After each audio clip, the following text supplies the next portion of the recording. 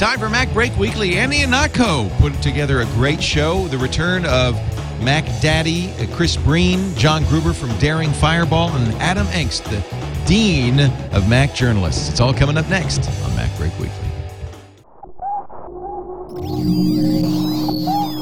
Netcasts you love. From people you trust. This is Twit.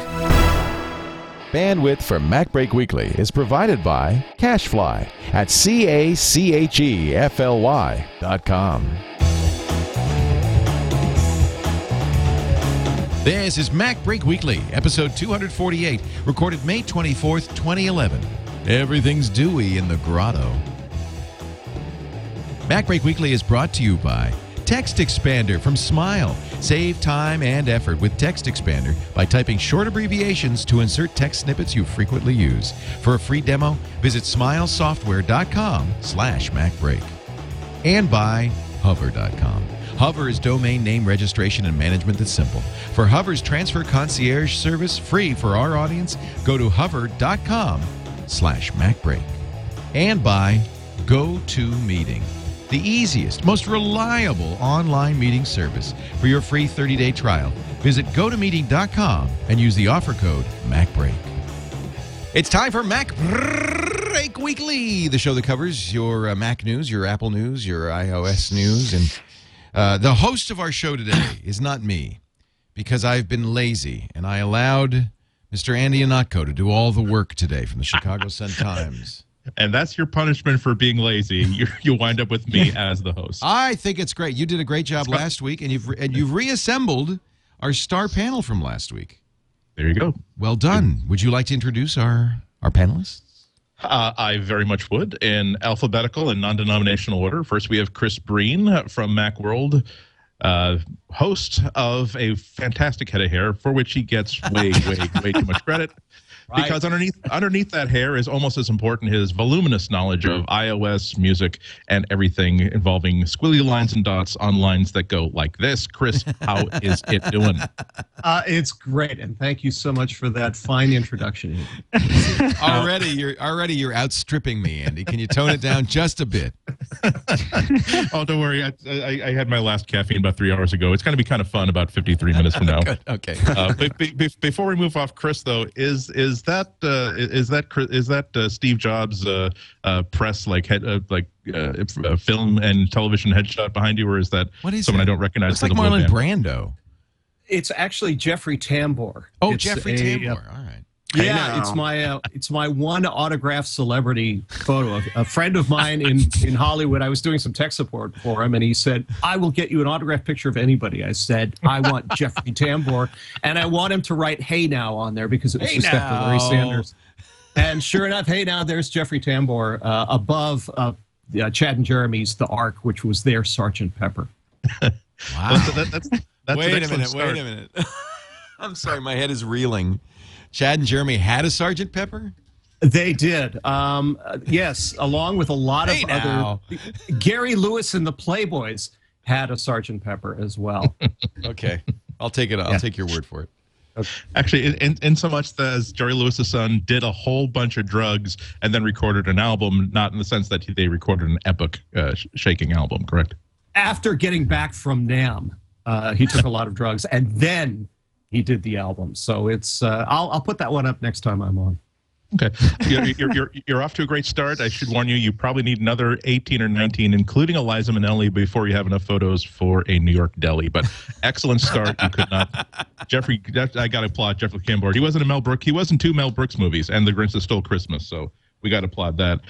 Next in alphabetical order, Adam Engst, the titan of Mac electronic publishing. He's killing the newspaper and print industry, but saving trees at the same time. Adam Engst of Tidbits and Take Control ebooks. How is it going, Adam? It's going fine, Andy. Thank you. I was checking my hair, but I just when Chris is on, you have no chance. So. I think, Adam, you could have a Twitter account, The Hair of Adam. I think you could. I think you could qualify. We could start that right now. Something to be said for the fact that we all have hair here. Well, we don't know what Andy's got. He's got a hat. Oh. No, see what I've got is a bad haircut and the desire not to really, do my hair before the show. So that's why you realize that it's 2 p.m. here in the East Coast. That's awfully early for me. Yeah. So I really can't. I can't be expected to notice here that as long as we're talking hair, John's got us all beat. I mean, look at his hair. Yeah, that's some fabulous hair. It's a full black hair, and the rest of us, oh boy. That's okay. I mean, it's. I'm. See, Leo. See, this once again. Your punishment for not doing your preparation. We're about 10 minutes in, and pretty much we're just talking about hair care products now. So long as we're committed, John. Now, do you like to condition, shampoo, and condition? Because I read in Vogue that's what you're supposed to do, like for that sort of 60s, like ultra sheen sort of thing. Because I don't like to put a lot of product in my hair afterward. So it's always separate shampoo and conditioner. Those 2-in-1s never work. Should you shampoo every time you shower, or get on like a rotation schedule? Because I don't want to strip the calcumin from the from the sheet. I have a script. I have a Perl script that tells me. Is that open source? Can you put it on? It's on GitHub. On Google Code? I'll give you the link in the show notes. Awesome. Already, we're off to and oh, by the way, John Gruber from DuringFireball.net. Do you have anything non-hair related that you'd like to say to introduce yourself? No, not really. Do you know how Harry Shearer used to do great stuff with the satellite feed? They don't do raw feeds anymore of the network news. And I think the best thing he ever had was Dan Rather talking to the stylist before he's about to do the CBS Evening News, saying, I didn't wash my hair last night, and I'm thinking of not washing it again today. Does it seem to give it some body? And that really kind of set the stage for the show today, I believe. Except he did it with a bit more of a sibilant S, I believe. Yes. I don't have enough shine and manageability. Hey now, where is Hank Kingsley when we need him? Yes. Well, yeah. At least we got it all over Jeffrey Tambor. Yes. Cue ball. Total cue ball. Although I hear he's playing Steve Ballmer in the movie epic of the Microsoft story. Well, it's a lateral mood from Enda Turnblatt and Hairspray. You have to admit. Yes. That you're still like in a form of drag. You're still doing a lot of dancing and jumping up and down. Only at least when he does it on stage, it's an age appropriate thing for him to do. Right. So, well, after all that, I think we should take a commercial break. Okay. From our good friends at Pantene, Pantene Pro. For the active on-the-go sedentary lifestyle of the tech columnist, it's easy to neglect your personal hygiene, but not so much with your set it, wet it, and forget it line of Inner Glow pomades, gels. If we do in fact get Pantene on the network, Andy, I think I'm gonna have to send you a commission. I would enjoy that commission. And once again, realize that things that are aromatic, things that are sort of cover up the fact that I do shampoo roughly once every 3 weeks, shower once a month if I get the water turned back on. And those jerks of the water company, we've got a little bit of an issue back and forth. But it's going to be straight. You just need shampoo in a can like they used to have in the 60s. Oh, yeah. Called Pist. Yeah. P-S-S-S-S-S-S-T, and you just squirt the stuff onto your head. Brush it out, yeah. I don't know if you ever wash it out. I think it was just like no, you brush. I think you brush it out, don't you? Yeah. Is that your secret, Chris? Yeah, it is. The 60s? Here I have more than 75 cases of this stuff, and nobody else has anymore. Chris has never brushed it out. So what you're really seeing is not hair, but an accumulation of pist. Exactly right, and it's actually my hair is normally black, but it's just been caked on with this stuff, and it's turned this color. So you're saying that in your bathroom there's something akin to a cotton candy machine. You just dump the pst in there, stick your head in there, swish it around a few times to pick up the pst fibers. It's the pist swirly is what we call it here, and you just put it in there and you pull the crank, and then the pst just goes everywhere. It's the pist swirly. Is anybody watching anymore? Not anymore. So that's good.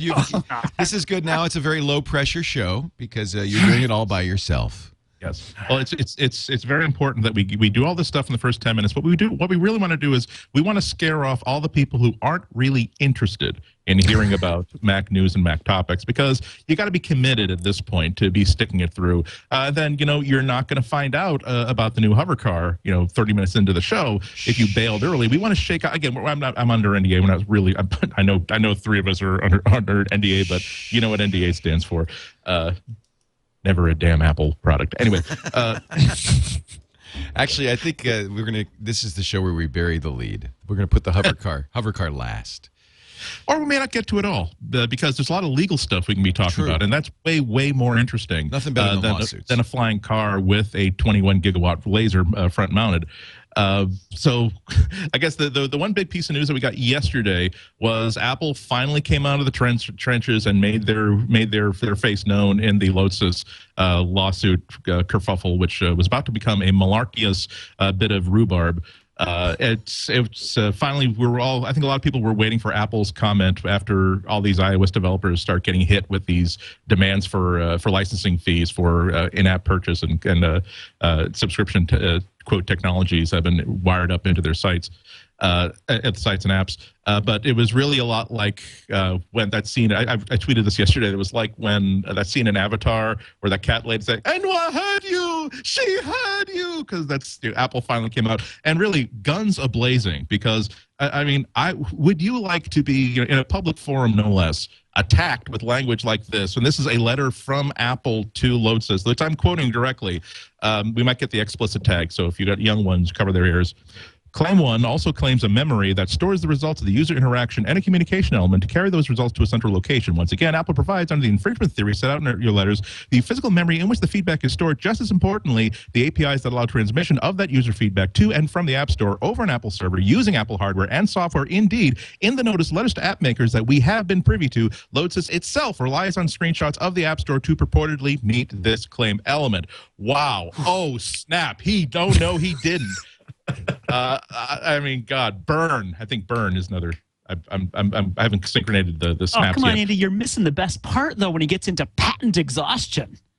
That's really where that's where the meat of it I've seen the pictures. I'm not surprised he's a little bit patent exhausted. I mean, anybody over the age of 22 would be a little patent exhausted after that. You know what I mean?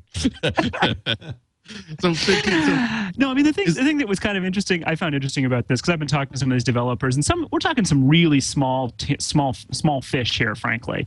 And so with what Lotus was claiming, I mean, these guys they weren't on the edge of being put out of business, but it wasn't much beyond that in terms of kind of how big a hit a legal battle is for a really small company. And so for them to have Apple come up and say, to Lotus, basically, you're smoking something. You have absolutely no right to go around suing our developers, and you want to take us on? Come on, let's do it. That's really what it came down to. So those developers were really, really happy to see Apple coming back. I like Dr. Mom in our chat room who said they may be small fish, but you can make a rich stew out of many small fish. John, do you really think that this was the company's aim to begin with, to bring Apple into the fight, or did they really think that they'd be able to get $3,000 a hit off of each one of these independent developers, enough to, I don't know, pay for pizza and beer for whatever little strip mall office they rented? I mean, it's weird to try to figure out what they were after and if they thought they would really all these legal maneuvers would actually pay off for them. That's been my confusion with the whole thing from the beginning, because I would have to say that so far it's played out pretty much exactly as I thought it would. I thought we'd get a response pretty much like this from Apple. Not right away. I think it's the sort of thing that, double, triple, quadruple checked everything that they want to say, that, yes, we're willing to do this. And you'll notice, too, that Apple doesn't really say exactly what they're going to do to protect developers if it keeps going, except that just the basic overview, like Adam said, of, for now, we've got you. If you want to get in this fight, you've got to bring it to us. So I think we have to wait and see what Lodsys does, or Lodsys, whatever their name is. Yeah, they're definitely loads. And it's exactly like you said. Like, either A, they were hoping to bleed $2,000-3,000 here and there from hundreds, maybe even thousands of independent developers, and now their plot is foiled and they'll just go back in their cave and we'll never hear from them again. Or they expected Apple to do this, and we're going to be talking about this for the next 2 or 3 years, every couple months as one more salvo is fired as they battle Apple. It's what I find interesting about it is it really was odd. Most of the time, patent trolls go after the money, and so they go after the big guys because even though the big guys have lawyers and are willing to fight, they'll just look at it and say, it's not worth us paying our legal team, $2 million, and we could pay you $500,000 to make you go away. So that was weird. But the other thing that I found a little odd about Launcis is they have 4 patents. I mean, they're kind of a small patent troll when it comes to the troll business. And so, I really wonder if they didn't think, our only real chance is to go after small fish who will give us a little bit of money, and not try to take on the big guys. But the whole thing really does seem pretty confused because they said themselves, Apple has licensed their patents, and it's pretty clear that once you've used a patent, once you've embodied it in a product, you can keep going with that, and that's what Apple did. That's what this whole patent exhaustion concept is about, and the Supreme Court ruled on that in 2008 pretty clearly. So I'm really not sure what Launcis could have been thinking. And it especially because their patent was more specific than a lot of people are thinking. It was in-app purchasing, but it was specifically in-app purchasing for upgrades to the exact app. So it wasn't subscriptions, and it wasn't game levels and things like that. So it was just a little odd what they were trying to do, and so we'll see if as I wrote when I was writing about it, the ball is very much back in Launcis's court, but I think Apple has said your beef is with us, and we need some meat to throw to Apple Legal, the pen down below, so go to it. Yeah, we haven't had. I don't think I've seen a really good legal analysis of what this statement from Apple means to developers. If I had received one of these letters from Lodsys, I'd now be worrying about, well, I now believe that Apple has my back on this, and that at some future point this will all work out. But I'm still looking at this letter that says you have X days to respond and at least enter into an agreement or say that it's going to be a legal fight. I'm wondering what the temperature of the developer community is right now. Whether it's time for them to simply tell Lodsys to go stuff it, or whether they still have to retain lawyers. They still have to at least gird for battle and prepare for not being able to buy a third boat, which is of course the sort of income level, as Lodsys know, that most iOS developers are in. Does anybody have a really good idea of that? Chris, you talk to a lot of iOS people in your career as Mr. iOS. The sense I got from a lot of people simply from Twitter streams is a massive sense of relief, and that nobody sounded like they were going to pursue this with Lodsys. Basically, they were going to file this away in a drawer somewhere and figure that Apple was going to take care of it. And I think this is a tremendous message that Apple is sending to its developers, because clearly, even regardless of the problems that some developers have had getting their apps through, this was a nice demonstration of support from Apple, that Apple is basically saying to them, yes, we really do need you, and we're going to cover you on exactly this kind of thing. We don't know what this means for the future, but I think for now, Apple is clearly saying, not only to Lodsys, but lots and lots of other patent trolls or people who want to come in, we have a massive legal team, we have a lot of money, and if you mess with us, we're going to come and hurt you. And we're going to hurt you for years to come, because we're happy to take on outfits like Google and Nokia, and you, patent troll, are nothing to us. You are dust beneath our feet, and we will grind nothing. You. You are slime. The lowest of the low. Well, the other thing as far as a patent troll goes that was fascinating was the way Lodsys, after the whole thing broke, started posting all this stuff on their blog about, you're being really mean to us. We're not trolls. We're a patent holding company. It was that scene after the state senator gets caught in a motel room with 3 flight attendants. It says, "Let me set the record straight. I have failing eyesight, and sometimes I need people to read these laws affecting your children to me. And it has really good acoustics at the Bel Air motel motor inn. Have patent sex with that woman." Now I'm sure that we can put this all behind us, and I can just start processing these checks coming in right away. I just needed a roll of toilet paper. Also, Yeah, Apple sort of like zinged him a little bit by saying, "Okay, know this line in your own website when you're defending yourself, in which you said that we Apple are licensing your technologies." Yeah, you know what? We're glad, and our lawyers are glad, and we're sure that a judge seeing this case is going to be glad to see that you admit that we're licensing your technologies. We're going to send you a nice basket of cheeses in lieu of the tens of millions of dollars you thought you were going to get from us as a consolation prize. Thanks for playing the trying to sue a multinational global brand that has about $80 billion in cash. And a building full of lawyers. Yes. Right. I think it kind of gets to the heart of did this guy Mark Small, who seems to be the only guy, I think, at Lodsys. I mean, he does answer the phone when you call. It's questionable whether the guy whose patents they are still has any kind of stake in the matter. Like I think he kind of claimed to Matt Honan at Gizmodo, dug into it. And it's unclear whether he's involved at all, but it seems like this guy, Mark Small, is Lodsys. And I presume that he is like a patent lawyer or at least some sort of lawyer and was going to, whatever the negotiations are, he was going to, it's not like he's spending money on lawyers. I guess it's his own time.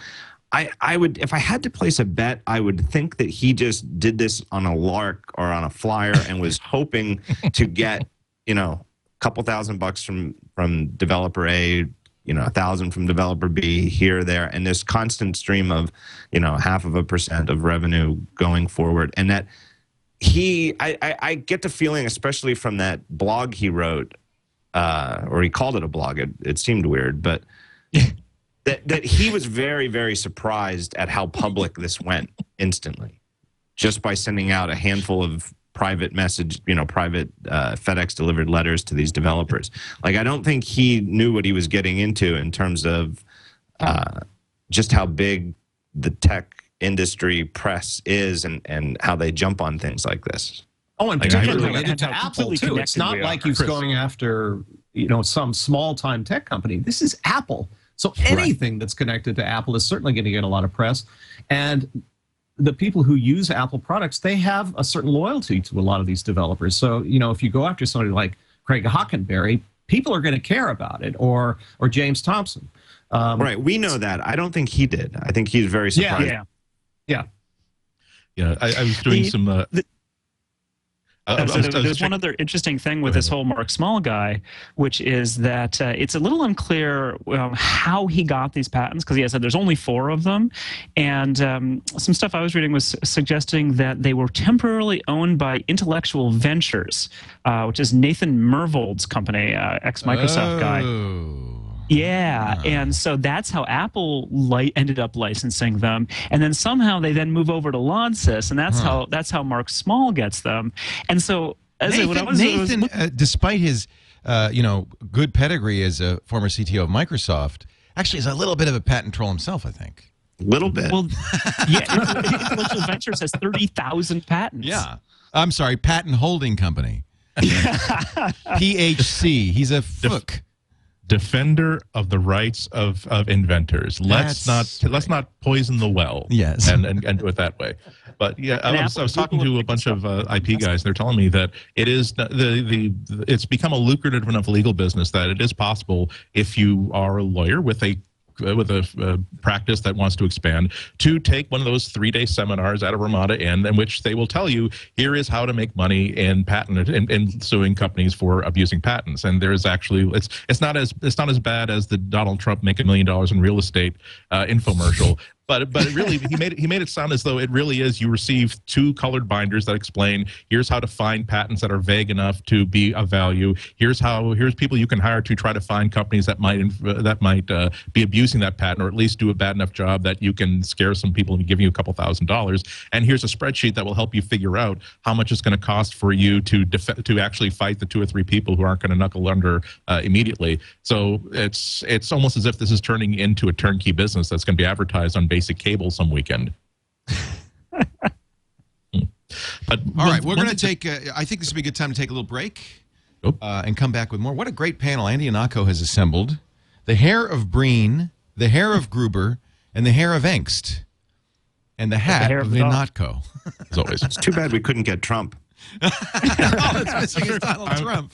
I'm sure With we him, could you get his just hair. got the hair. He's got something. We're not completely clear what it is.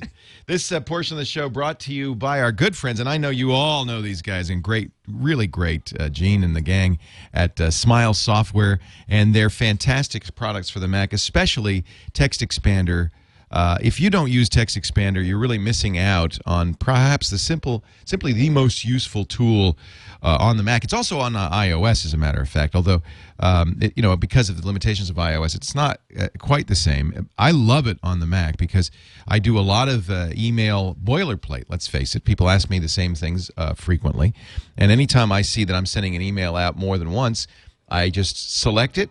I go to my menu and I say, make a snippet out of this. It automatically is part of Text Expander. I add an abbreviation, and from now on, anytime I want to say that, I just type. Everybody probably has different ways of doing this. What I do is I take a word, like for instance, if somebody asks me for my shipping address, I'll take ship and I'll put an extra S, SSHIP. Whenever I type SSHIP and hit space, I love the little pop sound, and it fills out my shipping address. It's so fantastic. Email signatures with web addresses. There are probably people who use it for Twitter. Anytime that you are typing something more than once, Text Expander is incredible. By the way, not just text, graphic snippets. So you can put in actually a graphic signature. The new Text Expander 3 has some really nice, virtually programmable features. You can actually automatically create snippets with variables, so that you fill in the variables. You can use tab, return, enter, or escape in your snippet now. That's new, and that is, that means you can do paragraphs with returns in them and everything. It's completely APOscriptable and shell scriptable. Now we're talking. I tell you, I love the idea that I could use Bash to answer my email. I haven't done that yet, but someday my Bash script or my Perl script will answer all my email. You guys must. I mean, is there anybody here who doesn't use Text Expander? You can be honest. Andy, I can't get Andy to use anything. He won't use Quicksilver either. And I know what your rationale is. If I put this on my computer at home and then I use another computer, I'll miss it. Folks, I've seen people who are power users of Text Expander. It's especially, what you didn't mention is that it's especially handy on the iPad, because it's a service that so many other iPad app developers are taking advantage of, and it really makes, for me, it makes much bigger sense on the iPad. Where really sometimes you, I guess because you don't want to type so much, huh? Well, because it's hard. I type just sort of mutant fast on a regular keyboard. So I find that by the time I learn and remember what tags I've attached to everything, I've kind of forgotten about it. Mm-hmm. But on the iPad, it's kind of a difficulty to bring things up and to type things correctly. And sometimes you're not even holding it in such a way for fast typing. And in those cases, when I really need to blow through like 60, 70 emails in fairly fast order, that's when I'm really glad that I have Text Expander set up on an iPad, or when I'm writing a column, I need to basically blow through lots of text really quickly. You see, I've got variables here. If I type DDATE, it'll put the data in a format that I specify. I'm sorry about that screen. There we go. In a format I specify. It's a little different on iOS, but it's pretty awesome on iOS. Yeah. It just depends. Don McAllister did a great screencast, which you can see at smilesoftware.com. Merlin Mann on his Kung Fu Grip blog also has a great expose of the new fill functionality in Text Expander. This new 3.0 is, I didn't think you could make Text Expander any better. They have. It's fantastic. You can check it out for free at smilesoftware.com/MacBreak, smilesoftware.com/MacBreak. It's $34.95 if you want to buy it. It is on the App Store. And Leo, if you don't mind me pre-announcing something slightly, I'd also just like to note that we're probably just a couple of weeks away from take control of Text Expander coming out. I love it. Well, I use the Tidbits autocorrect library that you made. Yeah, that's fun. Oh man, you guys saved me so much time. So I know Adam's a major Text Expander fan. That autocorrect library is part of Text Expander. You can have some there's default libraries, and that you can add, and that's one of them. And it's huge. Yeah. Yeah, that was actually generated for me by a guy named Micah Alpern, who was a Princeton student at the time, and he said he was a terrible typist. This is 15 years ago now, and we were at Mac Hack talking about it, and I had figured out a neat feature in Eudora that would do this, and he's like, "Oh, I got the library for that," and so he gave me the library, and and we agreed that we would just make it completely public domain, and so I've made sure any kind of place like Text Expander, they have it and they can do it, but it's all sorts of common typos that it just fixes. And unlike the Apple feature in Snow Leopard, it doesn't use the dictionary, so you have to really have a typo and then it gives you the right correction rather than a word that it thinks you might mean. They've added more snippets. There's accented words, autocorrect. They have their own autocorrect. I use the TED bits, although I guess you could use both CSS snippets and HTML code. That's nice because for instance, I don't ever type bracket a href equals quote bracket space bracket slash a bracket. I just type HHREF. It fills all that in and puts the cursor right in the middle where I want to put the text. Things like that just make a huge difference. Well, anyway, I don't want to go on and on. Just get it, would you? If you're a Mac user and you don't have Text Expander, or if you have an older version of Text Expander and you haven't played with 3 yet, I'm really interested in doing the Apple scripting with it. I think there's just so much power there. Incredible. Text Expander. Get it from smilesoftware.com/MacBreak. We thank Smile. They're such great supporters of everything Apple and Macintosh. Gene's always at Macworld Expo. They have parties. They're just great, and it's wonderful that they're supporting MacBreak. Andy, back to you. Thank you, Leo. Yeah. Actually, the next thing I want to get into, and it's sort of like a two-pronged sort of thing here. This is probably the best statement of support. This thing with Lotus is we're off a lawsuit, so we're off of legal. We've done Hair Corner, we've done Lawyer Corner, and those two do have a certain amount of overlap. I think you'll agree. I could have gotten into Harvard Law, but again, I lacked the necessary bouffant. But it's kind of interesting that all this sort of stuff is going down just a couple of weeks before WWDC. I always thought that a signal that these people at Lotus did not know what they were getting into was the fact that they decided to engage in this action 2 weeks before Apple and every single developer of iOS were going to be in the same room together and able to have a million conversations with absolutely no email trail or paper trail. That's not using the old noodle, pretty much. But it really does. It's rare that developers seem to get such a clear statement from Apple that we're on your side on something. I mean, historically, well before Mr. Jobs came back, it's always been developers always felt as though Apple is here to block us, to defeat us, to make things more difficult to us, and for us and to abuse us. Now I feel as though that's no longer the case. I believe that developers now feel that Apple is here to abuse us, to be mean to us, to ignore us, to make things more difficult for us, but they also are here to make us money, so now it's suddenly okay. So what do you think the conversations are going to be about at WWDC is kind of an open question. But the second thing is that what are they going to be talking about? Have we ever been so close to a WWDC without any real indication of what they're going to talk about? They still haven't announced a public keynote, something that non-developers, not people who haven't spent $2,000 like me, can't attend. So I'm going to start off, I think, with John on this one. John, what do you think? What's the relationship like, and what's WWDC going to be like? What costume is whoever's the poor sap who does the keynote? What's he going to have to come up with for the first day keynote, if there is one?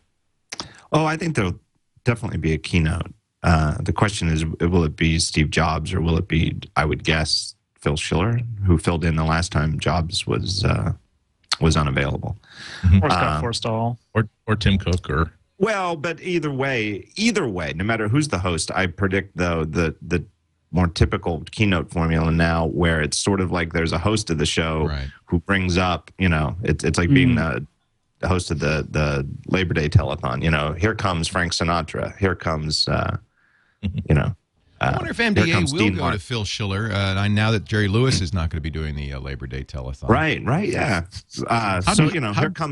Here comes Forstall to talk about iOS 5. Here comes, somebody else to talk about this. But I do agree with your larger point, though, where in the broad sense, really, there's almost nothing. It's this vacuum of information. I mean, the iCloud thing, everybody acts like, well, we know they're going to talk about iCloud, but that's just because somebody got it on the the record that Apple bought the domain name, but nobody knows anything about what it does. I mean, we have ideas. Everybody has their wishes of what they hope it does. And I guess we know a little bit about the music stuff, where there's been enough stuff that's leaked, presumably from the music labels, and that Apple has been, unlike Amazon and Google, who've gone for this cloud-based storage without procuring any additional licenses from the music labels, that Apple is actively negotiating with them to expressly permit online storage of music that you own. But is WWDC the place to announce such a consumer-focused product, really? Yeah. Sort of. And it has been. I mean, that's why they've traditionally done the hardware announcements there, is that it's not developer. I mean, the keynote often isn't very developer-y. That's true. And in fact, most years there's effectively a second keynote after the keynote, which is like 10 a.m. there's the keynote, and it goes from 10 till 11:30 or noon, and then there's a break, and you can go get something to eat, and you come back, and at like 1 or 1:30, in the old days it used to always be called the Mac OS 10 State of the Union, but that's when Mac OS 10 was the only thing that they had at WWDC. But it was effectively the technical keynote. It is, okay, the fake developers are all gone. The press is gone. Nobody's here now except paying developers. Here's the technical lowdown on now what's we can new. tell you the truth. Right? And then Let's you talk get APIs. right. That's when you get slides that have source code in them up on the screen. Right. So I think it's always been like that. And it's because this is the only time of the year now that Apple has a public keynote. Now that they've dropped out of Macworld Expo, this is the one time per year where somebody from Apple is going to get up in front of 4,500 live, very excited attendees who are going to, be very loud and give this sort of, I don't think it's hyperbolic to describe it as almost a rock concert-like atmosphere. They don't have that anymore anywhere else, because when they do these other special events, like when the iPad came out, the fall thing in the music, it's a much smaller room filled with press, and the press claps, but it's sort of a polite clapping. I mean, it's not because they're actually thinking about things and not simply being religious in their attitude and their reactions. Well, and the other thing too that I noticed, I noticed this because I don't do live blogging at Daring Fireball, so I go to these things and I don't. You actually like to think about what you're going to write. You're not typing. Here's your mistake. And I'm just I'm not a good typist. I couldn't keep up. By the time I got done typing up a sentence, I'd miss something. And like I've seen some of these other guys who are so good at it, like Jason Snell from Macworld. He types so fast. I mean, I can't believe it. But I look around the press room at those things, and almost everybody's live blogging it. So the applause is actually, I think it's gotten a little bit lower because everybody's too busy. They're typing. If he says something good, you hear a sudden clack, clack, clack, clack, clack, clack, clack, clack. So it might actually be in Apple's best interest to do it like the actual State of the Union, where the press gets the entire speech like 10 minutes beforehand. Yeah. We can load it into our own version of a teleprompter where line by line it gets live blogged from our accounts. Meanwhile, we'll have our fans free to applaud and also take illegal pictures that we will also be live blogging. If they would only just stream the damn thing, then everybody wouldn't have to live blog it. Actually, that is interesting. I wonder what Google does that with all of their tech keynotes and most of their events. I'm wondering why Apple now can't. They certainly can't say that they don't have the technology to stream. Well, they did it. They did it the one before last. Right. So they actually, and a lot of people were there live blogging. Went, oh. So it will be commentary now. And actually, I preferred that. I like having people not have to say, and then this, but instead they could sit and think about it for a couple of minutes and say, I think this is what this means, and give you much better insight into what's actually happening, instead of trying to snap pictures without Apple PR coming over and slapping you in the back of the head, and then posting those and posting what's happening without the benefit of anybody jumping in and saying, well, back up. This is important because of this. Sure, you get a chance to do that later, but I like seeing that in the stream as well. Well, and I think, I mean, what the live blogging is doing is it's putting a lie to the whole fact that this is some kind of private event that only the press gets to go to. With the live blogging, everyone in the world can basically get, the live transcript. And so I think Apple would actually be better off to webcast the whole thing, let everyone watch for real, and that way they're saying what they want to say, and it's not going through this filter of what Jason and Dan Morin can type really quickly, or what Jackie Chang and Clint can get pictures of. I mean, I watch these things when they come out because I often don't fly to the West Coast just to be at an hour and a half talk, and they're useful, but I really far preferred it when Apple just webcast the whole thing. Yeah, I mean, I'm very much on the fence about whether I'm even going to be going to WWDC this year, chiefly because there are things I need as a journalist. There's things I need to get that I can only get there live at the event to justify my spending $1,000 to fly out there and be in a hotel for a couple of nights. And right now, I'm not convinced I'm going to get those things that I will not be getting simply by reading other people's live blogs, talking to PR people afterwards, talking to developers I know who are going to be there, because I don't have to live blog. It's just something that I do because otherwise I'm just sitting in my living room in my pajamas at 2 p.m. East Coast time for absolutely no reason. This way I can at least say that I'm doing something tax deductible that I can get paid for. But it's interesting that we have these events that Apple will simply drop on the media on basically 1 week's notice without any real idea of here's what you will be getting if you spend your newspaper, your websites, or your TV stations travel budget to fly out here. It's really difficult for those of us on the East Coast to make those decisions time and time again. Yeah, but and Apple, I don't know. This is historic. Apple doesn't care. They don't have to. They get the coverage anyway. For Christ's sake, we spent 10 hours talking about an update on the Apple Store. Where would be on the totem pole? So we know that customers are supposed to be up here. Now, developers in the media have to jockey for number 2 and number 3 position. Oh no, there's no question where we are. I was gonna say, I think there's no real. On the other hand, it's not as though I can write something, but then have to submit it for approval through Apple, saying yes, we will allow you to publish this iPad 2 thing, or say okay. It's instead, like, their relationship with developers is it's often like one of those Price is Right games where you frenetically do all this work, then you pull the lever, you see a big red X, a buzzer sounds. They will not tell you what's wrong with the price that you chose, but you're allowed to go back and change it and pull the lever again. So on that basis, maybe I'd rather be a journalist than an iOS developer. We don't have to get Apple approval of everything. So I kind of bank on Apple's disapproval. So you're going for the outsider rebel angle. You're a maverick. You're unbroken. You're untamed. If there is an enemies list in Steve Jobs' office, I want to be on it. You have been audited by Apple, the Apple iTunes Store, for reasons that you can never understand, but you absolutely. I get the feeling that everybody is on Steve Jobs' enemy list. It's just a matter of how. Now wait a minute. If anybody is not on Steve Jobs' enemy list, John Gruber. It is you. He even said he invoked your name, John. I think Gruber's got it pretty right. This guy was vaguely right. I still think that bottom line, he probably thinks I'm a total jerk. Well, if he doesn't like you, I don't know who he likes. I think. Go ahead. I'm sorry, John. I interrupted. I just think that I'm lower on the bozo list than many others. Yeah. Okay. I think that's exactly right. What people tend to ignore is that, especially journalists, and this is not a bad thing. It's not, if you let yourself think that Apple loves you or Apple does not love you, you stop being of any use whatsoever to the readers and to the users. That's not the issue.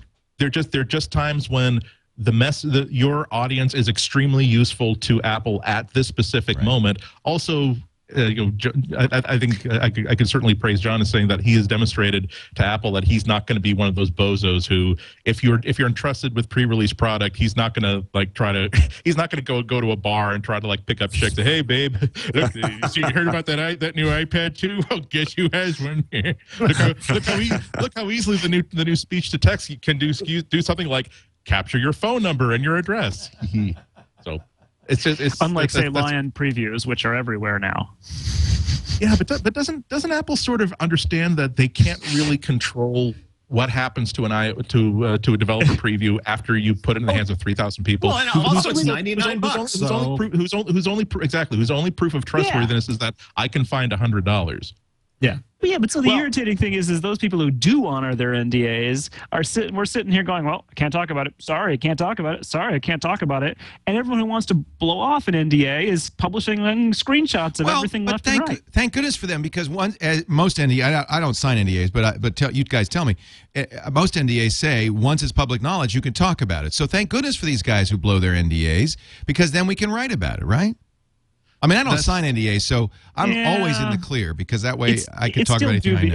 It's still a little questionable, because yes, it's a question of public knowledge, but as a journalist, you can usually say that you are writing about an event, but nonetheless, it's not something you wish to necessarily get into with Apple Legal if you can avoid it. That's why I don't sign anything. And again, anything. if you sign an NDA, say, hey, I'm not going to talk about this.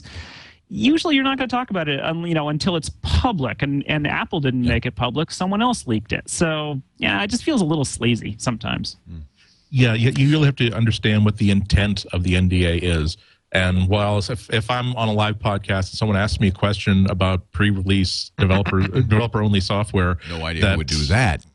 That's why I'm Buster the Wonder Silence Dog. Yes, he doesn't ask me stupid questions while we're live. It's one thing. It's one thing to say, well, I read on Apple Insider that there's a new system for doing this. It's another thing for me to write a column saying, here's an advanced peek based on screenshots I found online, because clearly I'm trying to just get around an NDA. Yeah. And really, an NDA is a bond of trust that you are free to enter into or to reject. But if you enter into it, you've promised some person that you're not going to make them look like an idiot to their boss, and that's really that's the crux of it for me. I think that the Lion situation, though, shows the priorities of Apple as a whole. So they've got two new major OS updates that are coming out, I would guess, both this year. There's Lion for macOS 10, and then there's iOS 5. So Lion, there's a developer preview that's been out for months, and they even have a little promotional site on apple.com where they show you some of the features that are in Lion. And they've changed it much. A whole bunch of little things have changed between now and then, and people who pay attention to the sites that every time there's a new update and they publish all the new screenshots of what's new, 15 minutes after Apple makes it available, you can see it all.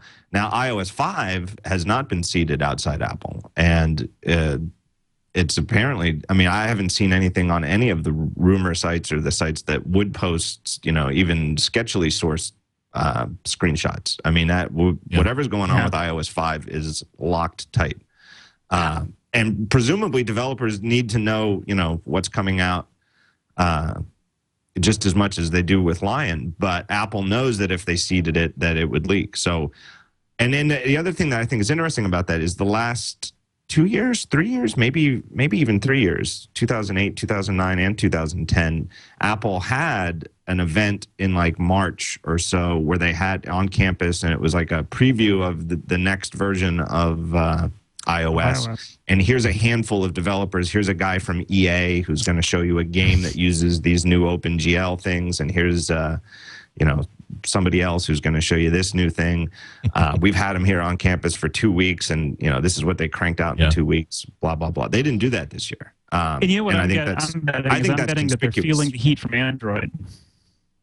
Yeah, they don't want to tip their hands on iOS 5 such that their features can be newer without other people copying them as much. Right. But does Apple tend to do a lot of features that can be easily copied? Right today, not easily, but they can be copied in ways that are sort of obvious, Steve Ballmer, the Ed Turdbland of the tech CEO industry, was on a big stage showing what the next version of the Windows Phone OS is going to be, and it has a lot of really nice things, but most of them are speech to text. Okay, let's do that. Or okay, support for Twitter. I think we can put that in iOS if we wanted to. Whereas Apple tends to think, well, how do you copy AirPlay in such a way that it looks anything like the way that AirPlay works, for instance? Well, you could talk to Google about that in their new music service, because I think largely it was half an hour of them going through, well, and we took this from iTunes, but we changed that name, and we took this, and we're not calling it Genius, but we're saying it's ingenious. And, here's feature X, Y, and Z that all came directly from iTunes, and yet they just renamed them and said, like, isn't this fantastic? It was great in iTunes 3 years ago, and maybe it'll work on your platform as well. Yeah, I thought that was curious too. Now, actually, let's talk a little bit about iCloud if we could. Before you do, let's take a break. Speaking of the cloud, let's thank a sponsor before you thank a sponsor, and then we'll come back and talk a little bit more. Andy Ihnatko is here with Chris Breen, the Mac Daddy from Mac World Magazine, MacWorld.com, and Adam Engst from Tidbits.com, who really is the Mac Daddy. I think he's been writing about the Mac longer than almost anybody. I wrote my first article about the Mac in 1984 for Byte. So that might qualify me. But I think you're earlier there. But I've been publishing my own thing longer than anyone else. There you go. I like that. Everyone's got to have their own little niche. I was like, well, if you slice it and dice it this way, I look really good. Well, got our niche. I am the only guy who sits on a blue ball and talks about the Macintosh. How about that? Go there. I'll just let you keep saying that. Already did. Let's talk a little bit about Hover.com. Hover is a great domain name registrar. You might say, well, why do I need to change my domain name registrar? Well, if you say that, then you probably don't really use your domain name registrar, because if you do use most of these guys, you'll know what a pain it is with all the clicks and the upsell and the difficulty in managing your stuff and just the junk on the page. It makes it very hard to use. Hover is very simple. In fact, that's their kind of tagline: domain name registration made simple. They don't sell a lot of additional features. They just give you what you want, which is you come up with a name, you go to the Hover site. In fact, if you do, please go to MacBreak.hover.com and you register the domain name, and a couple of clicks later, you're done. They do a few additional things. They also will do email forwarding for you, domain forwarding, those kinds of things. They do build in domain name privacy, who is privacy automatically, so they're not going to upsell you on that. They do support all the major TLDs, .com, .net, .org, .biz, .info, and a few unusual ones, .co, .ca, .us, .cc. There's .tv, .bz, .me, .tel. Anyway, go there and you'll find out. It's all there. And I love this feature. The Transfer Concierge Service. If you, like me, have a whole bunch of domain names, Hover will, because you're a member of the MacBreak Weekly audience, they will offer you a free domain transfer service. Now, normally this is $25. You can click that transfer your domain thing and you'll see. And that's still a pretty good deal for you. 1,000 domains or 100 domains, $25. But they're going to waive that fee for those of you who are listening to this show. That's nice. It is $10 for each domain you transfer, but that $10 extends the domain for 1 full year. So that's a very good deal. And you'll get 10% off by going to macbreak.hover.com. So I've got 3 deals for you. Hover is so great. This is from the folks at Two Cows. You might remember them as Domains Direct. They've rebranded and I think solved a lot of problems by just making it as simple as can be. Anytime I need to do a domain name registration, I just go to macbreak.hover.com, and it's a couple of clicks of the mouse, and I'm in and out, and I love it. Great domain management tools as well. If you don't have a web page, this is a good way to start. Even more importantly, if you're still using, at gmail.com or at AOL.com or at yahoo.com as your email address, you'll look a whole lot more professional if you have a custom domain name. It could still end up at Gmail or AOL or Yahoo, but people will email you at your custom domain, Leo at leoville.com. And, that isn't very professional, actually, but Leo at twit.tv. There you go. That's also registered through hover.com. And also the advantage is if I change internet email providers, I don't have to change my address. I just change the forwarding at Hover, and it automatically goes to my new provider. That's nice, too. So your last email address for the rest of your life, get it at macbreak.hover.com. They also have a "We will never put you on hold" service that they guarantee. If you call during business hours, Monday through Friday, 9 a.m. to 8 p.m. Eastern, you will not be put on hold. They will solve your problem. And I get so many tweets from people all the time who say, Hover had the best service. They really, solved my problem. They fix the issue. They're great. MacBreak.hover.com. Give them a try today. And we thank them for their support of MacBreak Weekly. And a personal testimonial. I had 3 domains at deadelephants.com. Yeah. And I transferred those over to Hover using this very deal, and it worked out beautifully. Thank you, Chris. Really, really easy to do. Yeah, we've transferred So now we know also where from Dead elephants Elephants. go to die? They want to. Yeah, they're too big to live. Look at Mr. Big Shot at geocities.com webpage isn't good enough for you, huh? Fine. You know what? Me and eWorld are doing just fine. Thank you very much. You know, I've been using the Google Music service because I went to Google I/O and I got the invite for some time. You know, it has some advantages, say, over Amazon service. For instance, I can upload 20,000 songs, but I have to upload each and every one of them. I've got about 8,000 songs on there right now. What's nice, though, is they show up on all my Google devices without having to download them. They stream. But Google's missing a big piece of what Apple presumably would bring to the table, which is sales.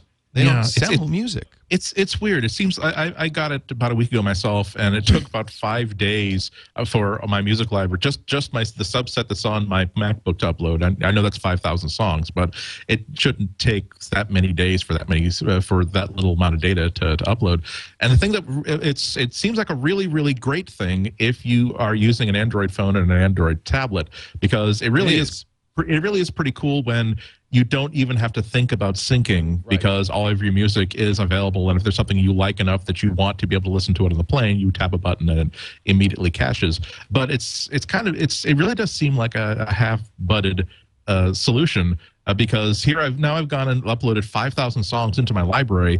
I'm thinking that, well, great, that's a great advantage because if my laptop is stolen, I don't have a backup. I've backed up my entire library to the cloud. No, you can't even re-download your own music back into the devices that you actually own. But do you blame Google for that, or does that have more to do with the record companies? It's the record companies. Well, yeah, it's the record companies, but Amazon is perfectly fine with letting you re-download stuff. Well, you're right. I mean, we need these big. What I love about big 800-pound gorilla companies like Google and Amazon and Apple is that they have the ability to. They can't really be pushed around. Amazon can say, "We have lawyers. Our lawyers have told us that if a record company tries to sue us, we can tell them that we're just doing network storage, and whenever someone uploads to our service, they're also entitled to download. If you want to fight us on that, please keep in mind that our CEO has enough money to buy his own space fleet, and that is a fact." And consider that before you try to sue us into removing a feature that makes our product more useful.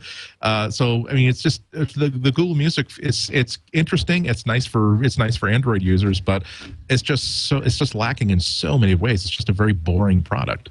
I think Amazon is a lot like Apple in certain ways, and one of them is that I think when Amazon launches something new, they like to have a very concise story to go with it. Like, what is the Kindle hardware? It is a reader. Right. It is a thing for reading. That is what you do with it. It's not anything else, just a reader. Right. That's their story for it. And to aid in that, it is also very easy to buy new things to read right on the device. That's the story.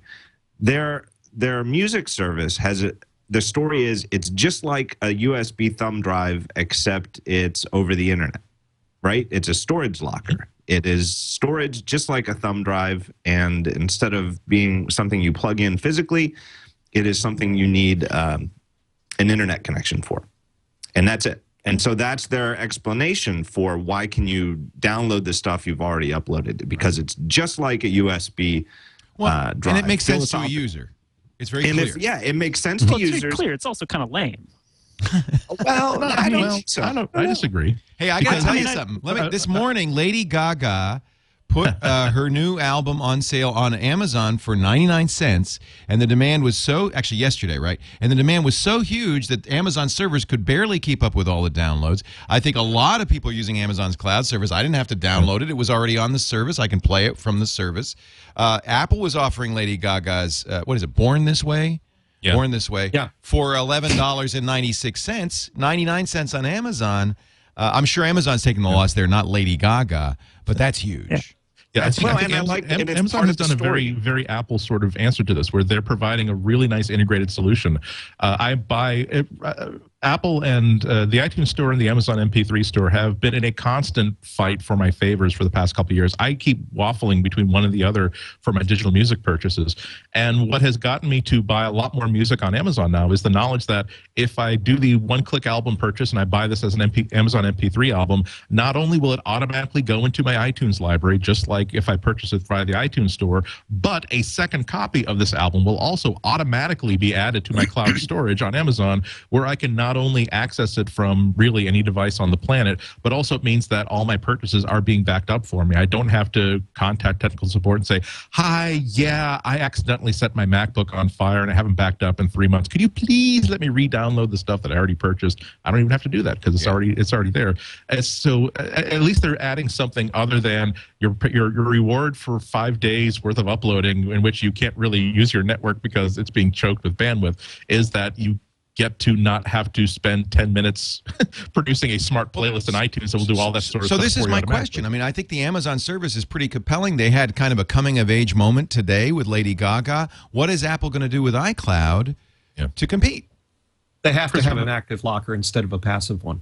Right. And that's What's that mean? Well, what that means is a passive locker is where you either you as a user have to upload all your stuff. So it demonstrates that you own it. So if I have it on my computer, I upload it to the cloud. Therefore, I own this stuff, regardless of where I got it initially. In the case of Amazon, they have to go through this sort of goofy gavotte in order to. You've purchased it there, and they take an additional copy and they put it on their server so that presumably if the RIAA comes over and says, we want to see Chris Breen's copy of, Dazed and Confused, oh, certainly, let's just open this locker here, and here it is. And look, it's got his name on it. It shows that we have that. But you said the key words, the RIAA. That's why they do it. Does Apple have the cojones not to have to do that? So the idea with an active locker is that basically you simply send them a database, like the Genius feature in iTunes, of what you own. And then you say, look, I own this, or Apple has a record of everything I've purchased, and says, okay, well, we already know he owns it. We're not going to make him go through the trouble of uploading it or actually put another copy in here. We'll just go from the database. He owns it. We'll stream it from our server. Bang, done. So no uploading, no rigmarole on Apple's end. Simply just say, this is what you own. We know you own it because you gave us money for it, and that should be good enough for you, RIAA. And at this point, that's, I think, why Apple is negotiating with the record companies. Unlike Amazon and Google, who did not, Apple's going to them because Apple has some clout in this business, and Amazon clearly does as well. But I think that Apple has a little more clout so that they can go to the record companies and say, we really want to make an active locker. What do you need from us in order to do that? And maybe their answer is a little more money. Maybe we want you to highlight more of these artists. Something. They got variable pricing from Apple for a different kind of deal. So I'm sure the record companies have a laundry list of stuff that they want. Apple now is going to go to them and say, okay, let's look at your list. This is what we want in return. We'd like to have an active locker so that our customers can get the stuff they purchased from us. Ideally, that would be video too, but with broadband caps, that gets very tricky. What do you think about subscription, though? I mean, that's the other thing that gets interesting once you have an active locker, is that you can say, let me download all this stuff, which I have paid you some amount per month for, and then take it away when I stop paying you because you control my locker.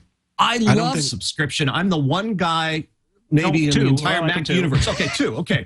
Both of us love subscription, and everybody else says, well, I don't want to rent my music because Apple said I shouldn't. But if you're a music geek and you're the kind of person who likes to go to new restaurants just to try a different style of food and not eat the same stuff day after day, subscription is wonderful because you could have access to 11 million tracks. And so if I want to explore the entire works of John Coltrane and every sideman in the band, I can do that. But that isn't the way a lot of people listen to music. Well, people have but I'd actually argue with you slightly that I'm the reverse. I buy very little new music, and the reason is that I don't want to buy anything unless I know I'm going to like it. No, you're just an old fart. Just face it.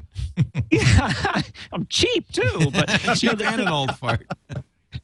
So, but the fact is that if I could just listen to stuff, and that's when I find a site, I found this amazing site called Daytrotter recently, where I don't even understand it yet, but they've got a lot of music you can listen to for free and even download for free, and indie bands usually, and I just really like it because it's easy. I don't have to think about whether or not it has value to me. I can just listen to it, and if it does later, I can go and do something more. But that's why I like subscription services. I use Mog, Precisely. Rdio, and the same. They're great for discovery because I've paid for everything they've got. I actually use Mog because they have the largest database and the highest quality, and that's a great way to discover new music. They're not indie artists. I almost said real artists. They're meat dress wearing artists. I completely agree with you. I think it's a tremendous way to discover new music, and particularly when you have tie-ins to devices like Sonos, which I know, Leo, you've got. Sonos just added Mog, and it's fantastic. It's fantastic, and Squeezebox supports these things too. Plus, being able to, they have iOS apps that do it, so you can stream to those as well as download. Because as long as you continue paying, you get to download the stuff. Not at huge bit rates, but still great access. But I think it's a tough sell for most people. And I think that the record companies really like subscriptions. They make good money on this stuff. The artists don't, but the record companies do okay. But I think Apple is going to shy away from it because they like that iTunes model. They like you buying stuff from them. And I don't know if subscription makes financial sense to them. They're doing quite well as they are now. Right. People clearly get the iTunes music store because it's, I forget how many billions. I mean, literally billions of songs sold. Yeah, but it also was the first good music store. And I wonder now that there is competition. It's so clever to have the 99-cent Gaga thing because what you get is a lot of people who would never even think of buying music from Amazon, trying it once. They've got the downloader now. If it's a good experience for them, they like the cloud locker. All of a sudden, that's a bunch of people you can move over because now there's competition. There was no competition for so long. Yeah, no, I think Amazon's music service is great. I think it's, And for a long time, we debated on this show. Alex Lindsay always said, it's too hard to use. It's too hard to use. And I'm not sure that's... I think when people... You install one free app that Amazon automatically suggests to you when you buy a song, and if you have this app installed, automatically everything you download from Amazon MP3 will be installed into iTunes. So it really is very seamless. But I think that one of the things that isn't being discussed is sometimes it's the really low tech, simple, stupid traditional marketing things that work really great. Amazon is doing a whole month worth of stuff where they have nearly 2,000 albums that are available for $5 each, and we're not talking about the guy from Simply Red who did a solo album, the second solo album he did after wait a minute, that's a good album. He'll be cleaning your pool later on, I think. But these are like great albums. It's like I'm like, okay, let's look at. Okay, I don't care about that part. Holy cow! Like 32 Ray Charles. Okay, bye. Yep. Oh my. Yep. Colt, I've always wanted to get Colt. Okay, bye. I'm $35 in, and I've only on like page 3 of these Amazon's deals. brilliant. I check the App Store every day for the Android free app of the day. They've got me going there now in a habit every single morning. I go to the Amazon MP3 store every single morning to see what the new free, cheap. They're very smart. Do not. Skinner would be proud. Yeah, they got a little Skinner box there, and it's all and one click and everything. Click. Please. I'm sorry, Andy. I didn't want to interrupt you, but I just think they're doing a good job. No, Adam's right. There should, just for like one day, maybe even April Fool's Day, I think every single Buy It Now button should simply be relabeled "Shot of Endorphins." Administer. Oh, that's the stuff. Administer. I also think that with Amazon, with their incredible discounts on these things, and I'm the same way, where a lot of times somebody will just Twitter, hey, Ray Charles is a great example where it's like, or Frank Sinatra, like, here's this great Sinatra album from '61. Amazon's got it for $3.99 or something like that. And it's just so stupid cheap that you're like, well, I've got to buy it, right? You're not talking 99 cents for a song. When you're talking like $3, $4, or $5 for a whole album, it really is like, it's the point, like what do they call the stuff at the checkout counter? Impulse buy, right.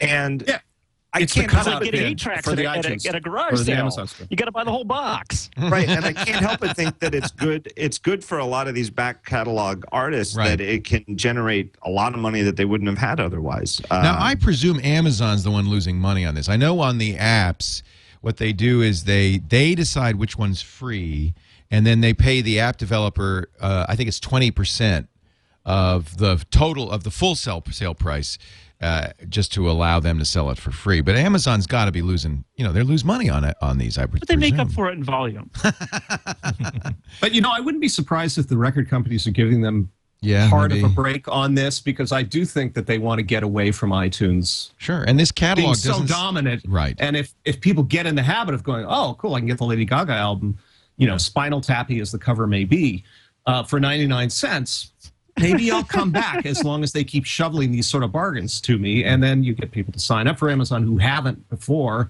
Now they've got you on their mailing list. They can send you out and say, hey, by the way, you love that Lady Gaga thing. Look, her mother, Madonna, is coming out with a new album next week. And I'll tell you how bad it is. I almost bought Jay-Z's first album because it's on sale this morning for $3.99. I don't even like Jay-Z. But it's $4. But it's $4. And it is his first album. It's like you're getting $6 for free. Come on. right, you're making money on the deal. I was this close, and maybe I will, because it's $4. But I do think, You don't I like think, it. No, you're I not going think to listen Amazon to it. is doing for music a little bit what Apple did for apps, where they've taken the prices to this low level where, I mean, and that's not like everybody's making a lot of money. And it's just like with the App Store, where there are thousands and thousands of developers with 99-cent and $1.99 apps who are only making they're lucky if they make a couple $100 a month. They're not doing it as a career. It's not a lot of money, but a lot of developers are. And they've changed the dynamics of the price times quantity equals revenue from the way it used to be before the App Store to now. Like in the old days, shareware, or whatever you wanted to call it, indie software, like even $9.99 was considered super cheap. Like lots and lots of utilities were, started at around $20. I mean, in the $15 and $10 price range was the low end. And some of the apps you can get for 99 cents are just astounding. You can just tell huge amounts of work went into it.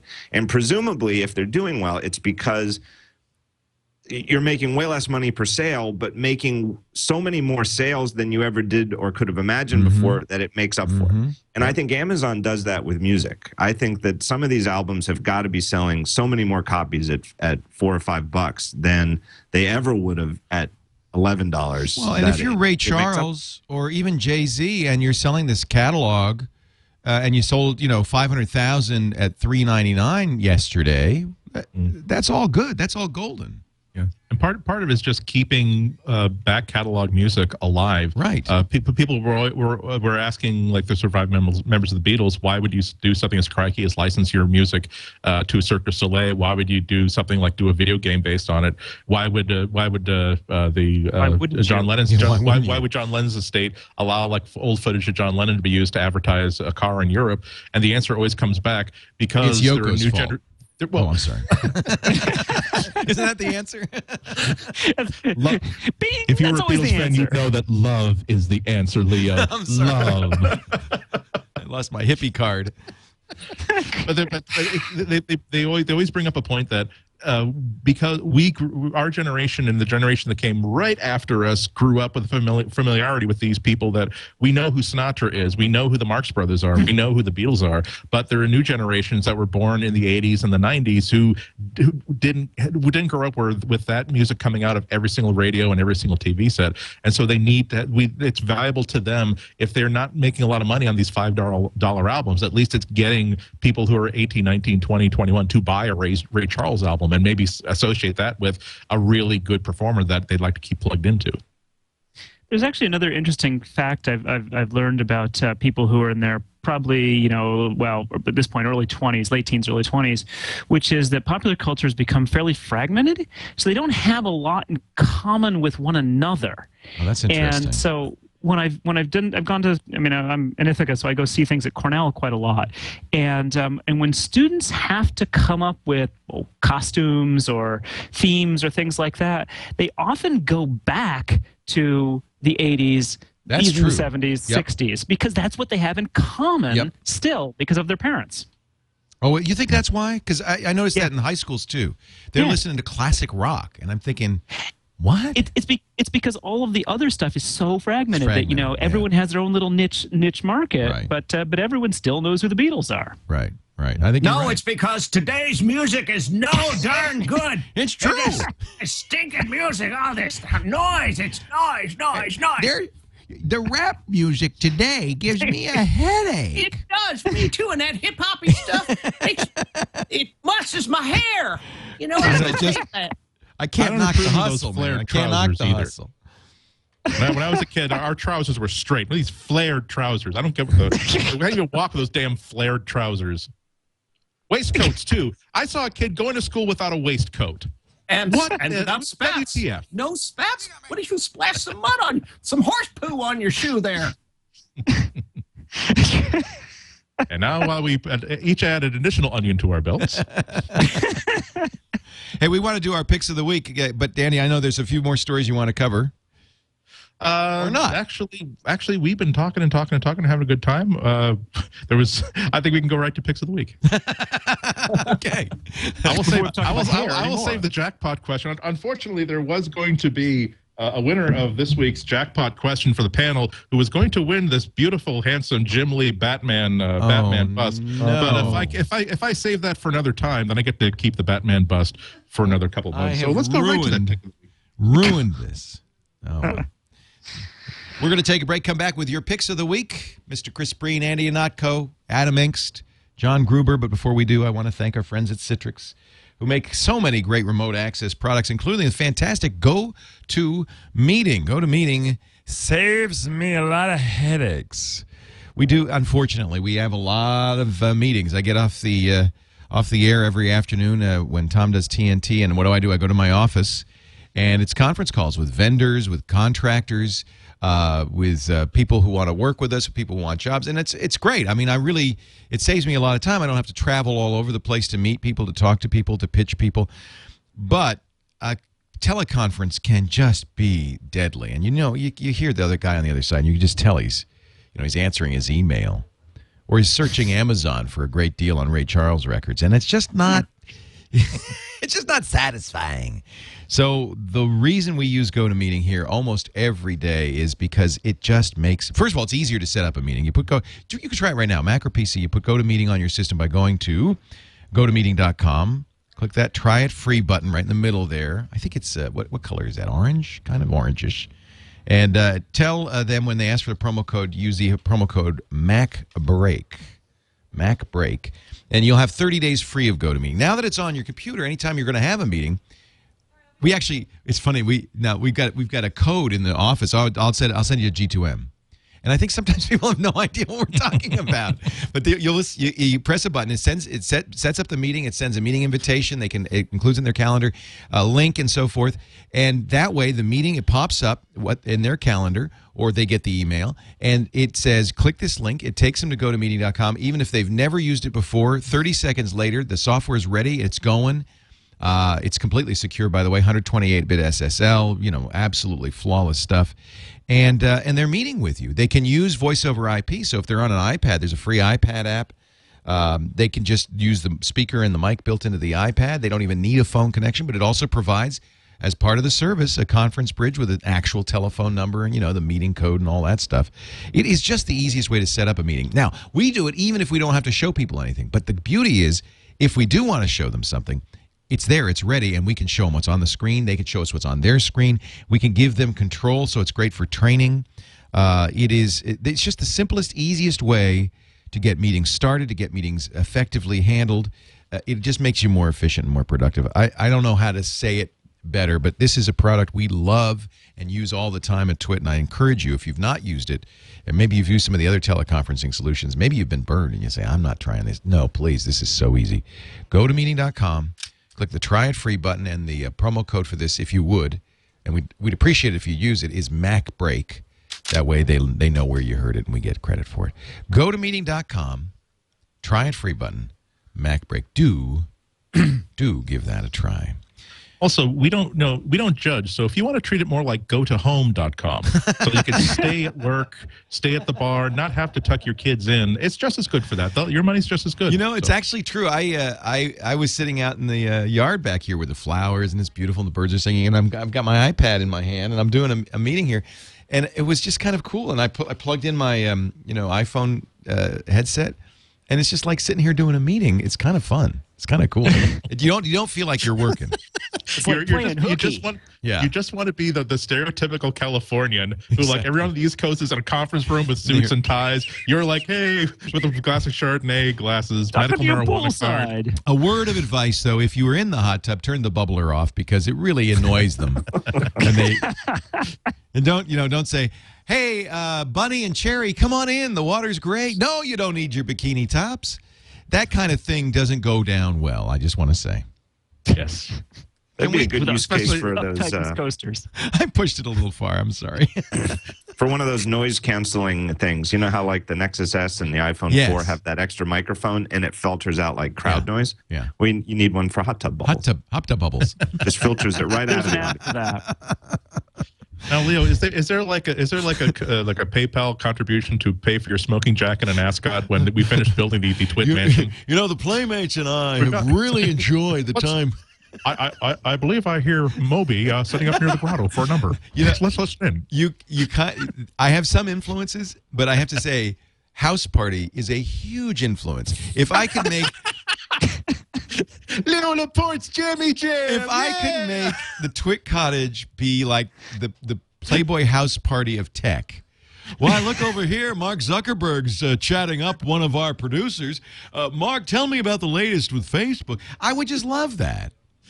Can I be like the really crappy oil painting artist who wants to paint everything and be treated like a serious artist, even though he's just like a cigarette ad maker? Leroy Neiman, I know who you're talking about. Andy Anatko's over there doing another great painting of Cassius Clay. How's it going, Andy?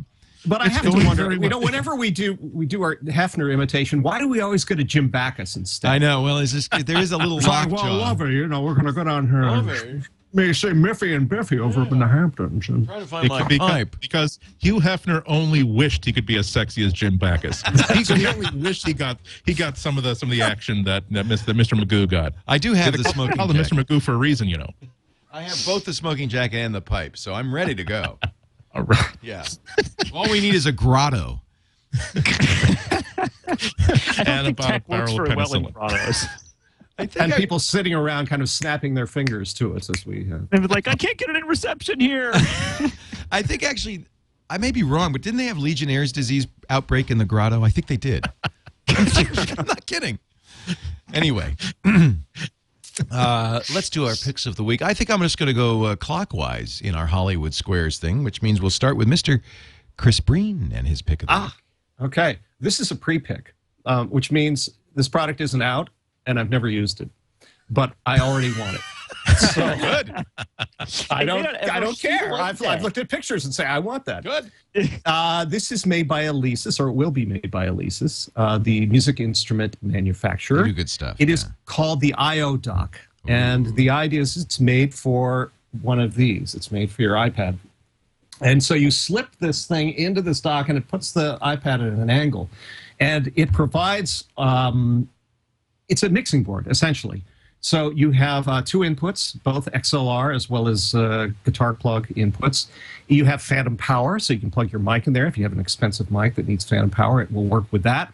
It has a foot switch if you need to use a sustain pedal or something that's plugged into it. On the side, it has a MIDI in and out port. It has volume switches. You plug a power thing into it. It has headphones. It has a main output. And the idea is that you plug this thing into your iPad, so you don't need to use the dock connector or the camera connector anymore, but you put it into this thing. And most music applications will work for it. So if you use GarageBand on the iPad, it just works. So now you can plug your guitar into this dock instead of a dongle, as well as a microphone, and then switch between the two because you can't record both channels simultaneously. Supposedly it's coming out in June. It looks like everybody's going to sell it for $200. This looks really cool. It looks really cool. And it'll work with GarageBand, right? So yeah, it works. They show you a demo of it working with GarageBand. although they're just advertising it now, and some places still have the old name, which I think was called SoundDock. So it shows you it's just coming together at this point. Look at all those knobs and buttons and switches. It looks so cool, man. It looks very cool because trying to do MIDI in particular on an iPad is a challenge. And if this thing really works and Apple really lets it happen, I think it's going to be a fabulous device for musicians. Very cool. Doesn't it sound like that device, that legendary device from 4 or 5 years ago that Think Secret got in all that trouble for leaking Yeah, well, that was an Apple branded device, so right. But and I think that was a setup, right? Wasn't that just to trap people who were leaking? It might have been. I mean, as legend has it, it may or may not have been something that they had no intention of actually making. It only existed to entrap a leaker. Isn't that funny? That would kind of serve Apple right, because even when they're trying to do a fake product just to trap people, they will accidentally design something brilliant that people wanted. So Everybody Think Secret leaked it, and there were all these people who are musicians and amateur professional, and they were like, "Oh, that sounds great! Can't wait for that! Take my money now." So, Chris, is there a date for availability? Is there a price? Do we know? I've seen the price that people seem to be selling it for is $199. That's perfect. And they said it's supposed to come out in June. I think I saw some site that said coming June 10th. But who knows? Soon. Yeah, soon. Well, I hope so, because I really would love to have one of these. No kidding. That's awesome. Good pick, Andy Anako. Your pick.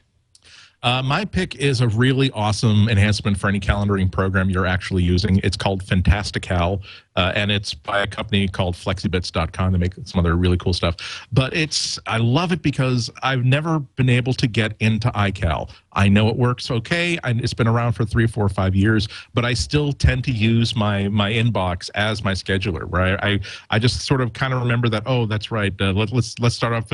It's May 1st. Let's make sure we know all my appointments for the rest of the month. Obviously, if I know I'm flying to Sweden at the end of September, I know I'm flying to Sweden at the end of September. At some point, I check my inbox and I get the dates and I get the times, so I need to make arrangements. But I just cannot get myself into the habit of tabbing over to iCal, click, type the right date, click, type the date, click, type the description. Yeah. Fantastical is incredible because it just puts a calendar icon in your menu bar. Okay, you've seen that before, but you haven't seen the way that it works. You tap it and you simply type in pretty much natural English what the appointment is. So I can type lunch with John at the Sizzler the second Saturday in November, and it will actually...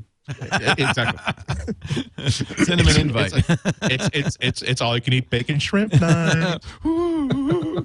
and it's doing like really subtle things to realize that, okay, John is the person I'm meeting with. The second Saturday in November. Does it pull his contact from address book? I don't believe it pulls contacts, but you can actually watch it. The great thing is you can actually watch it during it does this drop down that you can see behind me right now. It does a drop down calendar, and you can actually see it populating all of the fields of the appointment as you type. So it's making guesses as you go and sort of visually confirming that it's guessing correctly without actually stopping you doing anything. And 9 times out of 10, you just simply type a sentence that describes who you're meeting with, where you're meeting, what day and what time, and it will just simply result in a really well done calendar appointment. And it also will give you just a quick drop down of here's what you got coming up today and this week. So you're always dipping in to check to see what you got. Now, number one, I love it because it takes a function that I should be doing with just by discipline and letting me do it because they've given me a really good tool for doing it. The second thing, though, is that it's a very, very pretty app. I don't think you could build this app for any other operating system because the other operating systems don't have that kind of aesthetic. It doesn't have that sort of mandate that says it doesn't have to, it's not good enough if it's just functional. It also has to be pretty and it has to look good and it has to work really, really well. It's a delicious app, definitely. Yeah, I mean it's really just terrific. I have never gone so. As a matter of fact, I think I first heard about it on Daring Fireball, and I have never. I can't remember the last time I've gone so quickly from clicking to install a demo to typing, I think, all of 18 characters to clicking back into the App Store and buying it. It's $15 until I think the price goes up at the end of the month, but for the month of May at least, it's $15. And I've gone from somebody who just has to sort of keep part of his schedule in his head and just trust that I remember that, oh, that's right, I do have to fly across 8 time zones tomorrow. Got it. To somebody who really is very, very diligent about updating and referring to a calendar. So highest recommendation, really great stuff. I've been looking at it with lust, but I'm so tied to BusyCal, not iCal, that I'm worried. I think it works with BusyCal. Does it? It's just not ideal, though. It not takes as a good. little bit. What happens is, I think, and I hope I'm getting this right, but I think I am, because I use BusyCal too, and I now use FantastiCal, is that it doesn't integrate directly with BusyCal. So when you enter an event in FantastiCal, and then you go to BusyCal a second later, it's not there yet. You have to wait for the CalDAV syncing to kick in. So you subscribe to your iCal calendars in BusyCal via CalDAV, and then you'll get it. So So the stuff shows up in BusyCal after a round trip to wherever your calendar server is. So it could be, I think it would work with Google Calendar. See, that's my issue, because I don't want to subscribe to iCal calendars. I just don't want to use iCal at all. So well, it's not iCal, it's CalDAV. So it is. It's like IMAP for calendars. Okay. Right. It's like if you use MobileMe. Right. So like if you use MobileMe, it goes both ways. And I'm pretty sure that's how Google Calendar works. I think it's CalDAV. So if it works with Google Calendar, I'd be very happy. The only difference, see, with iCal, it's a direct talk. It talks directly to iCal's storage on your file. So 1 second later, after you've entered an event in FantastiCal, you can go to iCal and it's already there. BusyCal, it takes a couple seconds because you have to wait for the syncing. Right. But it does work. It works. I do wish it had a couple features. I wish I had the ability to set a reminder for it right in the middle of that confirmation. I wish I could drag a file or drag a URL or drag an email into it, because time and time again, I do find myself saying, well, having to go into iCal just to add the tag, oh, please email me about this to remind me 1 day in advance.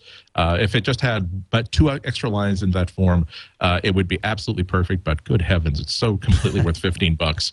That if I found out that the developer had broken into my house, gone into that big fishbowl full of change, taken out 2 fists of quarters, and left a note saying, I took $15, here's your license, I'd say, okay, I'm upset you didn't tell me beforehand, and I hope you tell me which window you open to get in, but I can't argue with that. That's a very good product. Thank you.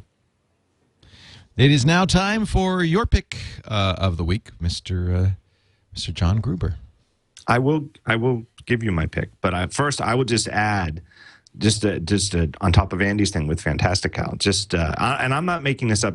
I think 500 people have made the same observation before, but with iCal, there's this rule of thumb with Apple products where you can tell which one Steve Jobs uses and which one he doesn't. And and with iCal, I don't think there's any doubt that he looks at his calendar in iCal. But you know that he doesn't enter his own events. No. Right? Somebody else is doing that. Click on the day, click on the month, click on the year, click on the time, click on the minute, click on the second, click on the hundredth of a second, click on the thousandth of a second, click on the AM, PM. You know that he doesn't enter his own events. And FantastiCal, it's like, just like Andy said, it's like you get to be a guy with an assistant where you just say, look, I'm having lunch Tuesday at noon. Right. And that's all you type. What have I got for 2 people? Becca, are you out there? All right. Get out of the grotto. I'm sorry. And bring me a daiquiri while you're at it. It's a new iPhone weather app. And I know that there's 10,000 of these weather apps. And Ben, I like weather apps. Ben Brooks, I think, did the greatest thing. He did one of those write-ups where he went through the App Store a couple weeks ago and did a survey of 20 different weather apps. And it's sort of, you're looking, and we're all the princess with the P when it comes to weather apps, where everybody wants a little bit more. Everybody wants more info than you can get by looking out your window, but we don't want to become meteorologists. Right. Everybody has this sweet spot in their head of just how much information you want, but you want it to be super, super fast. So I often go back to Apple's weather app because it's fast. You just launch it and it doesn't take very long at all to get updated info, but it just doesn't tell you that much more than the temperature and whether there's any chance of rain today or not. You know what I want? I want the dew point. So Shine is a new one that, for me personally, hits the sweet spot. It is very attractive. It does the dew point. It does dew point, I believe. For the but when you Grotto. go, so it opens up with what you see right here on the screen. But if you scroll down, it gives you a sort of, not scroll down on the webpage, but scroll down in the app. It gives you a hour by hour forecast for the next few hours, which for me is a huge deal. And it's what I don't get from Apple's weather app. It's like, for example, I'm coaching my son's t-ball team, and we have practice every Monday at 5:30. So if I'm going to cancel practice because of rain, I kind of need to know not just whether it's going to rain at all today, because if it's going to rain at night, we're still going to have practice. I kind of need to know what are the odds that it's going to rain around 5:30. And Shine does that, but it doesn't weigh you down with all that stuff that makes you feel like you should be doing the weather on TV. And there's plenty of other apps that are great for that if you really do want radar and all these other things. But for 99 cents, this app to me is great. Now, the only downside is that it's U.S. only right now. That's the biggest downside, is that I don't think it has international weather. But if you're in the U.S., really, really worth a look for 99 cents. And you need dew point. Right. Right. Dewy. Everything's dewy in the grotto, Chris. I was wondering, but I think so. I think that's where you. Dewy-eyed, dewy lips. Yeah, actually, I believe that Dewy Grotto is our twit pinup for November. Adam and your brothers, Huey and Louie. Huey and Louie. Your pick of the week, Adam. Well, this is a little along the lines of Chris's in terms of I haven't actually used it yet, but I am dying to find a little bit of free time to start going through it. For those who are word processor fans, because you actually write. One of my favorite word processor of yesteryear, I'm sort of looking at the web page over here on the iPad, Nisus Writer Pro 2.0 just shipped with the most amazing release notes I have ever seen. I didn't even know they were still around. It's been 2 years since this major upgrade. And, I mean, okay, so you know how Apple release notes work. Fixes for stability and reliability, and it takes, and if you're lucky, they outline 2 or 3. Well, I actually did a search and copied the release notes for Nisus Writer Pro 2.0 out to BB Edit and did a line count on it. We're talking over 500 changes. It took them 2 years. They've been busy. Yeah, and you look at the top ones here. They did track changes. They did drawing tools. They did watermarks. They did a vertical ruler. They've got savings PDF with all the wonderful PDF goodness like links and tables of contents and all that. They can do link to inserted images on disk. They've got they improved their commenting. EPUB. Yeah. Suddenly, I've never really gotten back into Nisus Writer Pro since Mac OS 10. They were too slow in coming to Mac OS 10. I used it in Classic for years and finally had to give it up. And Nisus Writer Pro has always been sort of a good effort, but never quite there.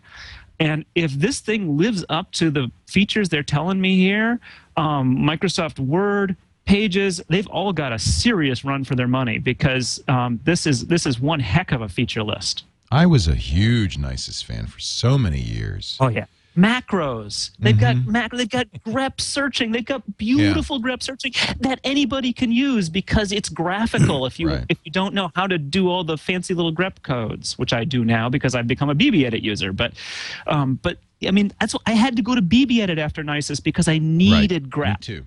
Yep. So this is available now? It is available now. Just came out a couple days ago, and I said I'm dying to dip into it and start doing some writing. Universal binary. Yeah. Now I have a license for the first. I imagine I'll have to upgrade. Only $49. $49. That's not bad. It's a big an upgrade. $79 if you want to buy the full version. I will buy it just to support them. I think they're great. They're great guys. Yeah. Good picks all around, and thank you all for a great show.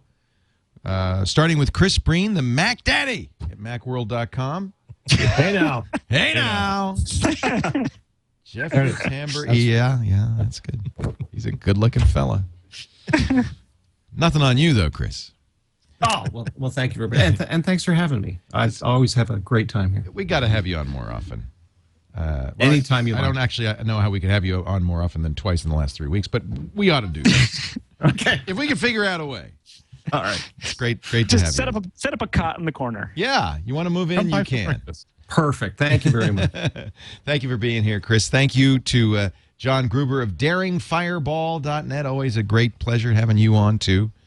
Thanks, Leo. I'm looking around. I can't find it. My office is a little dish. I was looking for my autographed picture of Donald Trump, but just pretend I'm holding it. Do you really have one?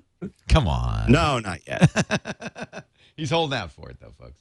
Right. Also to Adam Engst of Tidbits, the longest-running Mac newsletter publisher in the whole history of the universe. I was looking on the top of my desk, which is unfortunately a little bit of a mess, for something to show off, and I was Something actually what I was autographed. looking for was my MOOF button. Oh, For those who really remember the history, Dog cow. this was given to me by Mark Johnson, who started ftp.apple.com on a 2CI under his desk. It was the first major Apple internet server. Wow. Moof. So, moof. Dog cow. Moof. Yeah. And Andy has cows, so it kind of works perfectly. There you go. They're not dogs, but we don't know. They might say moof. They're very obedient. They're loyal. They're hardworking. Andy Anako is at the Chicago Sun-Times in the celestial waste of bandwidth. I was thinking that I would be in France for the EG8 today, so Andy very kindly jumped in and did all the work, and then I canceled at the last minute. Jeff Jarvis is there, and he's already stirring up trouble. According to the Wall Street Journal, he leapt to his feet when Sarkozy was talking and said, "But what about first do no harm?" And Sarkozy shut him down. So we'll get a report tomorrow on this weekend. And there was some harm done, is what you're saying? There was Sarkozy. I can't remember the exact quote, but Sarkozy, kind of. This was the issue. Cory Doctorow said, "I'm not going to go. I was invited. I'm not going to go because Sarkozy has an agenda. He just wants to use our names to rubber stamp his draconian internet restrictions." And Cory didn't want to do that. To the credit of Jeff Jarvis and John Perry Barlow, both of whom went along with Jeff Bezos and Mark Zuckerberg, and I think Steve Ballmer's there. I think Bill Gates is there. A lot of big names. But to the credit of John Perry Barlow and Jeff Jarvis, who I know have that as their agenda, they're going to have to fight the fight, apparently. But it'll be interesting. We'll get a report tomorrow on This Week in Google. They packed a whole carry-on bag full of extra shoes just for throwing. Yeah! And I wish I could be there. I'm sorry I'm not, but I'm glad I could be here for this. This was a lot of fun. So, Andy, thank you for jumping in and doing the show. I appreciate it. Thank you all for watching. We do this show, MacBreak Weekly, 11 a.m. Pacific, 2 p.m. Eastern, every Tuesday at live.twit.tv. And if you missed the show, you can always watch anytime. We have audio and video versions available at twit.tv/mbw.